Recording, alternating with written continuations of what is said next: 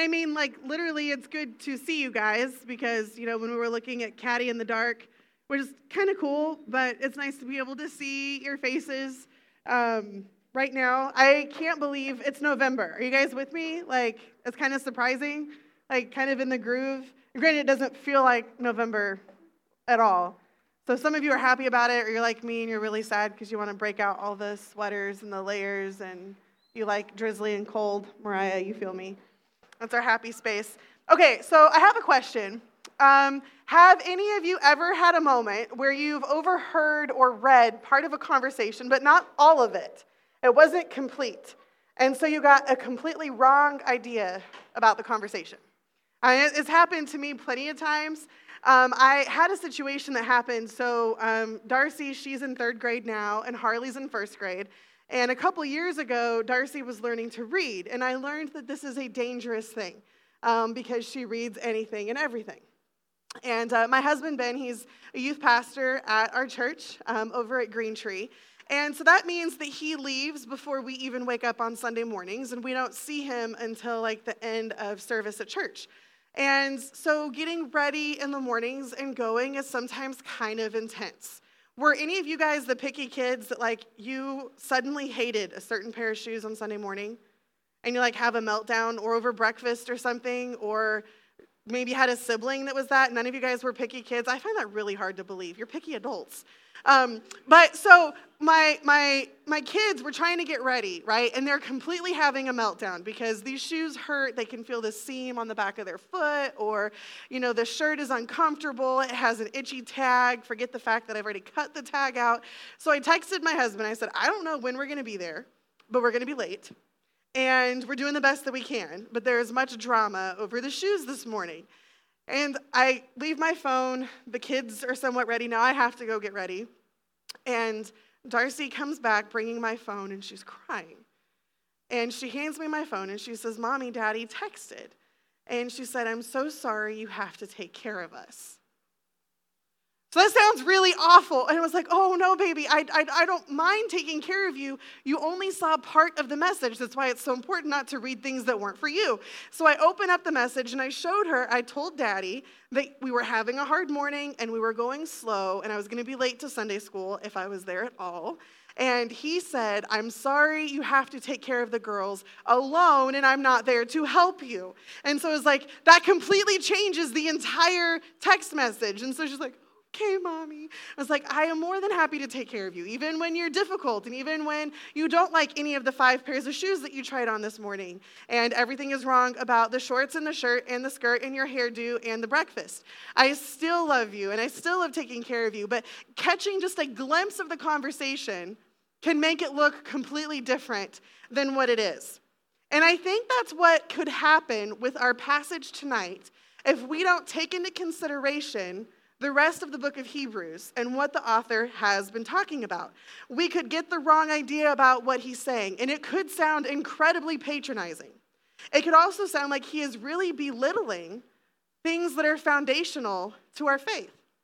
Because when you first just read these verses, it sounds not great, right? But when you take into context who he's writing to and why, then I think that makes a big difference. See, he was telling his audience, these Jewish believers, he says, don't disregard Jesus, and also don't abandon this faith that you have found.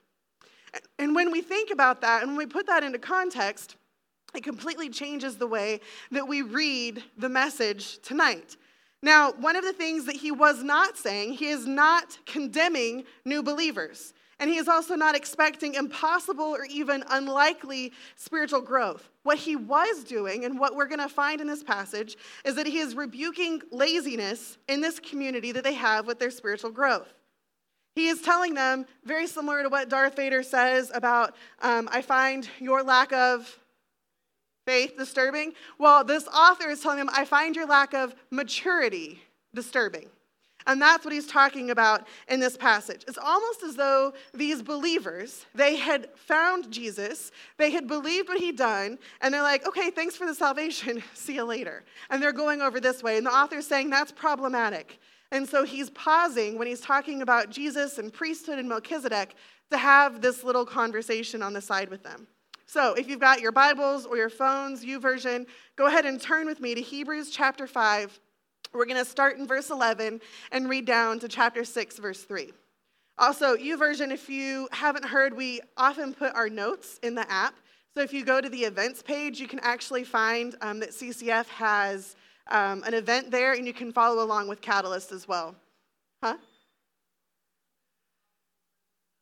Oh, something went wrong with YouVersion. Disregard that. Just open the app. It'll be up later, or it won't be up later. It's fine. Mariah, thank you for always working so hard to put that together for us, because technology is unpredictable. I don't speak tech, but she does a great job. So if you've ever appreciated or enjoyed those as a resource for following along with Catalyst, let Mariah know, because she's the one that puts it all together. Okay, Hebrews chapter 5, verse 11 through 6:3. About this we have much to say, and it is hard to explain, since you have become dull of hearing. For though by this time you ought to be teachers, you need someone to teach you again the basic principles of the oracles of God. You need milk, not solid food. For everyone who lives on milk is unskilled in the word of righteousness, since he is a child. But solid food is for the mature, for those who have their powers of discernment trained by constant practice to distinguish good from evil. Therefore, let us leave the elementary doctrine of Christ and go on to maturity, not laying again a foundation of repentance from dead works and of faith toward God, and of instruction about washings, the laying on of hands, the resurrection of the dead, and eternal judgment. And this we will do if God permits. So what the author is telling him, he's saying it is very unnatural that you guys have quit growing. That is not how it is supposed to be. When something stops growing, it's because there's a problem. I have some plants at home that are having some problems, and they're not growing. Now, I should probably do something about it, like put them in a different location or water them more or at all. Fertilizer, repot it, or maybe bring it to Mariah so that she can help revive it and bring it back to life. Or Michaela, we've got several plant ladies over at the women's house. If I could bring them there, I'm I don't know what's wrong. My plant's not growing. But it's not growing because there's a problem. And I should take notice of the lack of growth and do something about it. Or physically, if a child is not growing, it's maybe a sign of a disorder or an illness or a problem, and it needs to be addressed. It needs to be looked into before it progresses and gets even worse. Right? Or my plants need to be looked at and addressed before it progresses and they just die. And one of them is halfway there. Because it's saying, I need attention. The lack of growth is problematic. So this is where the Jewish believers, they had started really well, and they seemed healthy, and they were on a great trajectory for spiritual health and growth. But somewhere along the line, they stopped growing, and they became stunted. And next week, we're going to hear in Hebrews 6 about the danger in not growing, and that it can lead not only to regression, but even apostasy. And apostasy is a total desertion or departure from one's religion or faith. So he's saying the lack of growth is something you need to pay attention to and that I'm concerned about. There's a commentator I really enjoy named Warren Wiersbe, and he stated, and I love the connection here because we've talked the past few weeks several times about the Israelites, and we've talked about Egypt and the wandering, and he says, they were safely delivered out of Egypt, but they never enjoyed the promised rest in Canaan. So they were enjoying salvation, but they weren't moving past that to continue growing spiritually. Wiersbe tells a story about Christians living as betweeners, between Egypt and Canaan, out of a place of danger, but not yet in a place of rest and rich inheritance.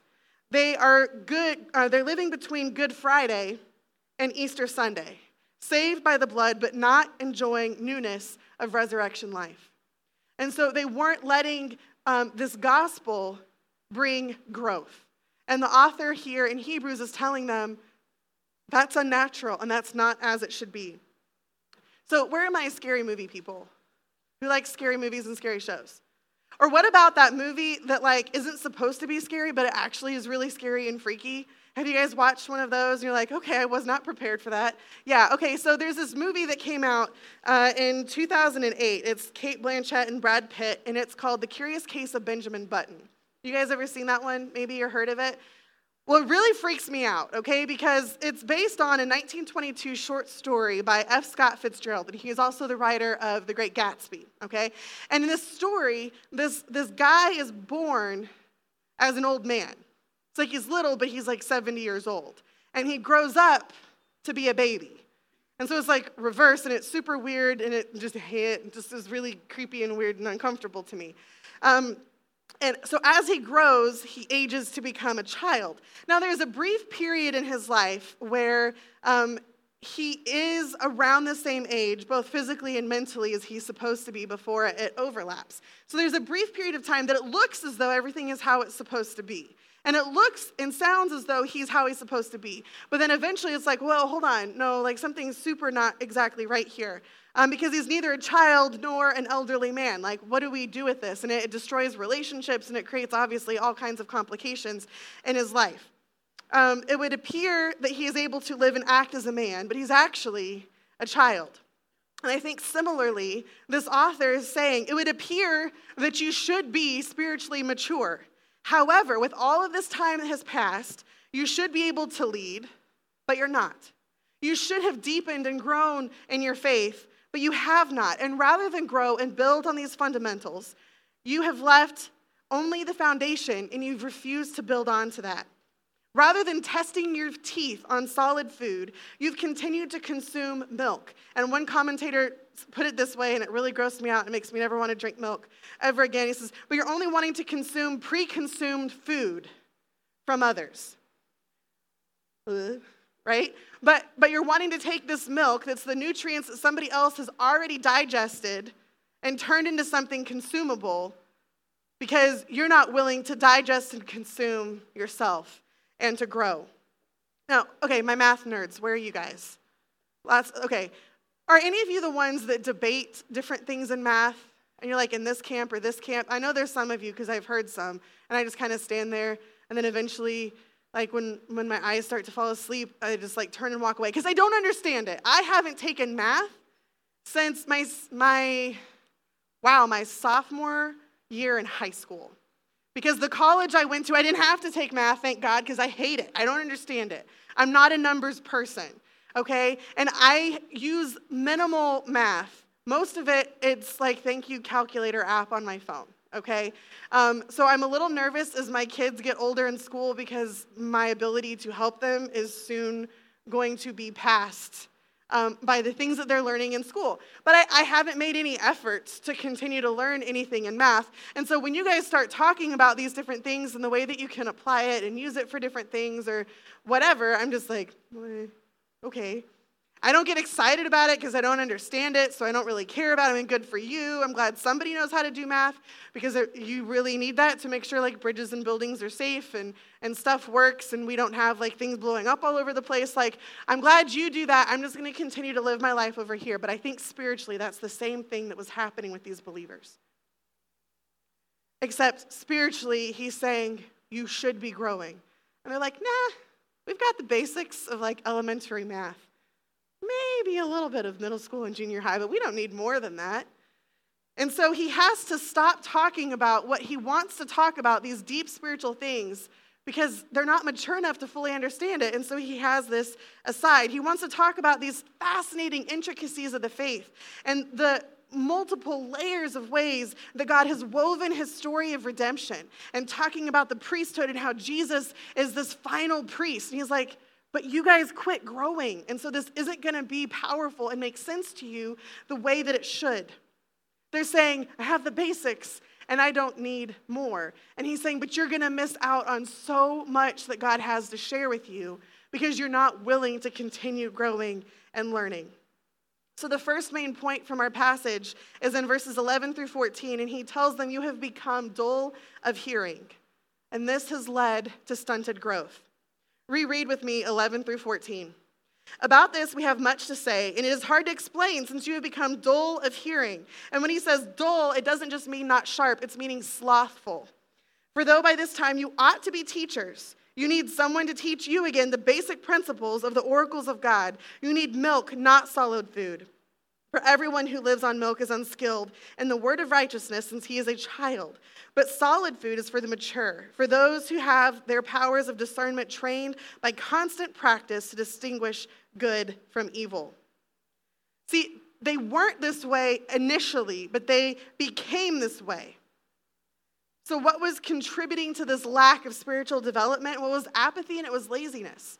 And the author of Hebrews, he's talked about drifting and he's talked about doubting, and now he's talking about their dullness or their apathy or their sloth when it comes to their faith.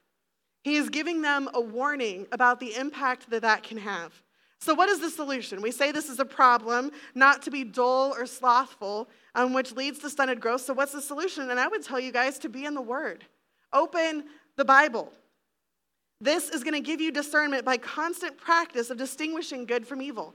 And what is he talking about? He's not just talking about moral good and evil, but he's talking about spiritual good and evil. See, they weren't being thoughtful or discerning about what they spiritually consumed. If you spend any time around a baby, you know they put everything in their mouth. And as a parent of young kids, and still to this day, I have a little bit of PTSD from it. I walk into rooms and I just see all of the debris. And I see death everywhere. I say that every time I preach. I see death everywhere because I'm just they're going to put that, they're going to lick that, they're going to chew on this. I'm ugh. Some germs, some health, whatever. But they will put anything in their mouth. And there's some things you just should not consume, right? There are just some things you should not put in your mouth. But spiritually speaking, these believers were consuming everything put before them. And because they were not spending time learning the things that God had said and that he taught, they were not able to discern what was spiritually good from what was spiritually evil. It made them vulnerable to false teaching. The lack of engagement with the teachings of God kept them stunted. How can we expect to grow healthily if our nutrition never progresses beyond milk? How can you expect to grow spiritually when you only read or study what's easy to understand in Scripture? I've got the basics. I've got the elementary understanding. I don't need to go any further, right? Well, then how can you expect to grow in your faith? 1 Peter chapter 2, verse 2 says, like newborn babies crave spiritual milk, so that by it you may grow up in your salvation. Yes, the milk was good. The milk of the word is very good, but then he says to grow up in your salvation. Not that you only ever drink milk. If I see one of you sitting in the dining room of the campus house or the dorms, or just laying on your couch with a baby bottle with formula, chugging it, I'm going to be a little concerned. I might make you a casserole, but also we're going to have a conversation because that's nasty. Have you guys smelled formula? That's gross. There are so many other things that you could eat and you could consume. But he says, yes, crave that spiritual milk, but then grow up in your salvation. Start there, but grow. So that was 1 Peter. Then in 2 Peter chapter 3:18, it says, grow in the grace and knowledge of our Lord and Savior Jesus Christ. To him be the glory both now and forever. Amen. We're supposed to grow in the grace and knowledge of Jesus Christ. And you cannot do that if you are not in the Word. So the second point tonight is to go on to maturity and, and build on your spiritual foundation. Read with me chapter 6, verses 1 through 3. Therefore, let us leave the elementary doctrine of Christ. So remember when I said it sounded kind of patronizing and like he's being dismissive of some really important things in the faith? Okay, well, keep that in mind because knowing the audience and the point of the message is very important here. Not laying again a foundation of repentance from dead works and of faith toward God and of instruction about washings, the laying on of hands, the resurrection of the dead, and eternal judgment. And this we will do if God permits. So the author, even though they're being immature, he's not treating them like children. He's being short and concise. He's addressing the problem. He's saying, listen, you guys aren't growing, and that's problematic because you should be ready to hear the things I'm going to say. If you guys have read further on in Hebrews, you know that it gets a little intense. And there's a lot of awesome stuff that it says and it teaches, but you kind of have to go pretty slow to grasp and probably multiple times a lot of what he's saying. And so what the author is saying, some of you aren't going to be prepared for the things that I have to say because you're still living on milk and you're not ready to chew on the steak and the meat that I have for you in these lessons. So what is the solution? He's saying to build on the foundation that's already been laid. He says, don't retreat back and stop at what was familiar and comfortable. So when he talks about repentance and faith, baptism and laying on of hands, resurrection and eternal judgment. He's saying those are things that you had in common with Judaism as well. He's saying that these are some things that were practiced in some form or another with Judaism. He's saying you are wanting to default back to what you knew before instead of pressing on. It's tempting to slip back into what's less controversial or what was the common ground of the people around you. As we've been in Hebrews, they've said before that they are facing pressure from people around them to cave and to compromise in their faith. And he's saying some of you aren't growing because you're retreating back to these things that you once were where you believed. One of my favorite commentators, Guzik, he says, there is always the temptation to still be religious, but not so fanatical about Jesus. I'm going to say that again. There is always a temptation to still be religious, but not so fanatical about Jesus. See, it's Jesus a lot of people have a problem with. Or maybe when we talk about him as being a good guy to learn some good lessons from, sure. But when we start talking about him like dying for sins, people start, wah. We talk about him like rising from the dead, like, wah. And like we talk about him ascending to heaven and coming back to judge the world, right? And it's like, It's sometimes easier for us to not talk about those things and to focus on the things that maybe don't rock the culture boat quite as much. And he's saying that's problematic, and if you're going to do that, your faith is going to be stunted, or maybe you're going to even fall into apostasy, which we'll talk about next week. So he says, would you lay a foundation for a home and not even build a house? And when I was reading that, I started thinking about Branson. How many of you guys have spent much time in Branson? So when I say Indian Ridge Resort, how many of you know what I'm talking about? You're shaking your head. Some of you do. We might have video or something that's going to play silently in the background so you can see what I'm talking about. But Branson's really cool, right? And there's a lot of beautiful areas, but there's this place called Indian Ridge Resort. And in the early 2000s, there were these developers that were going to make this huge resort over like 900 acres with all of these mansions. Except in 2008, 2009, they went bankrupt when the housing market crashed. Now, a lot of those contractors are also in prison for like embezzlement and other fraud type things too. So that's problematic. But these houses still sit empty. If you drive by, it looks like a ghost town, except it was never even actually a town. Nobody lived here, or nobody was supposed to live here. But you have these incredible houses. Some of them weren't even finished. Some of them from the outside look mostly done. And it just sits there. And we drove by years ago when we were in Branson for something. I was like, what is that? And Ben and I heard some story about it. And apparently, it's kind of gone viral on TikTok and a couple other places recently. So feel free to, look it up. It's interesting. Don't go there, though. You might get arrested or trespassing charges because some people have had problems with that, too. But it's fascinating to me because the idea was great and the foundation was laid, but it wasn't finished. And you know what happens when it's not finished and when it's not currently used? It disintegrates. It's falling apart. It's not improving or getting better or more structurally sound. There's all this graffiti and the broken glass and these places that had so much potential. And this property that had so much potential that was started. And then it just stopped. And it stagnated. And then it's starting to get worse. It was a ghost town without even being a town. And I think that kind of applies to this passage. Sometimes spiritually we start, and then we're just good with where we're at, and we don't seek to go any further or deeper into other things. Sometimes we don't spiritually seek out and explore more of what God says and why. Or if we find something in Scripture that we're not super comfortable with or we don't understand, it can be tempting to just gloss over and move on or to ignore it, instead of really engaging with it and seeing what God has to say. Thanks, Wesley, for playing that for me. Ephesians chapter 4, verses 11 through 16 says, he's talking about spiritual leaders and how they're supposed to help us grow and mature. And then verses 14 and 15 say this, then we will no longer be infants, tossed back and forth by the waves and blown here and there by every wind of teaching and by the cunning and craftiness of people and their deceitful scheming. Instead, speaking the truth in love, we will grow to become, in every respect, the mature body of him who is the head, that is Christ. He's saying when you're infants, you're going to be easily influenced by anything and everything. You need to make sure that the head is Christ and that you are letting him grow you up in maturity. We need spiritual maturity in order to be able to distinguish truth.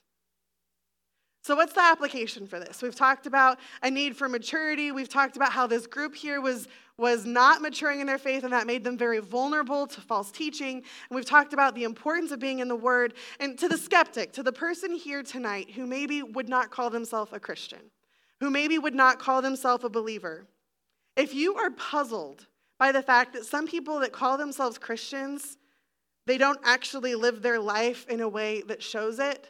They may call themselves Christians, but they don't want to have Jesus tell them how to do different things. And that doesn't really make sense. It's like, well, if you say this, then why doesn't it have impact over here? You're right to think that that's not right, and that doesn't make sense because it shouldn't. Just like one of my plants in my house that's not growing, that's not right, and that's not how it should be. So yes, you are noticing something that is not how it should be. But I also would encourage you to take a look at God's word and see for yourself the things that he is trying to tell to those who profess him. To see what it is that he's saying is so important. So to the skeptic, I think the application for this is just to open your Bible and see what this God that we talk about is saying. To the young Christian, I want to tell you, because that's why I think it's so important that we know this is the middle of a conversation, just like Darcy just read that one sentence in a text, because it can sound like he's coming down really harsh on people for being young and fresh in their faith, and that's not what he's saying. He's saying that you need to grow. So it is okay to be new in your faith and at the beginning of your spiritual journey as you're learning to dive into God's word. But he is also saying to continue to open God's word and also to seek community that will build up your spiritual growth. To the older Christian, the person who's been a Christian for a while, I want to tell you to keep digging into God's word. No matter where you are right now with engaging with God's word, take it a step further. Just a little bit further, just a little bit more, right? We can always be pushing on. You're like, oh, okay, well, I'm in God's word. Okay, but let's challenge yourself just a little bit more. Wherever you're at, challenge yourself a little bit more. And help others to do the same. Tackle some of the really difficult books. Maybe pick up a commentary. If you don't know where to start with that, come talk to us, because your staff has some resources that we would love to share with you guys. But you need to open God's word. And I think that that's true for each and every group of people. And I think that's what the author is saying, you need to grow, and the way that you grow is by knowing God's word, because that's what's going to help you understand the things that matter to him, and that's what's going to help you understand the complexities of the things that he wants to teach us. My prayer for all of you is that you will go on to mature in your faith and that you won't grow dull. Will you pray with me? Our Heavenly Father, God, I want to thank you for your word. And I want to thank you that you don't expect us to grow on our own, but that you are the one that nourishes and feeds us. I thank you that you have inspired this word to teach us and to navigate us through life. God, I ask that we would be faithful to open your word to see what it is that you have to say, and that when we have questions that we wouldn't ignore it and move on, but that we wouldn't be people with houses with the foundation laid and then nothing built on it, nothing finished, nothing complete, but that we would work a little more every day so that you can continue finishing your work in our lives. It's the name of your Son, Jesus Christ, that we pray. Amen.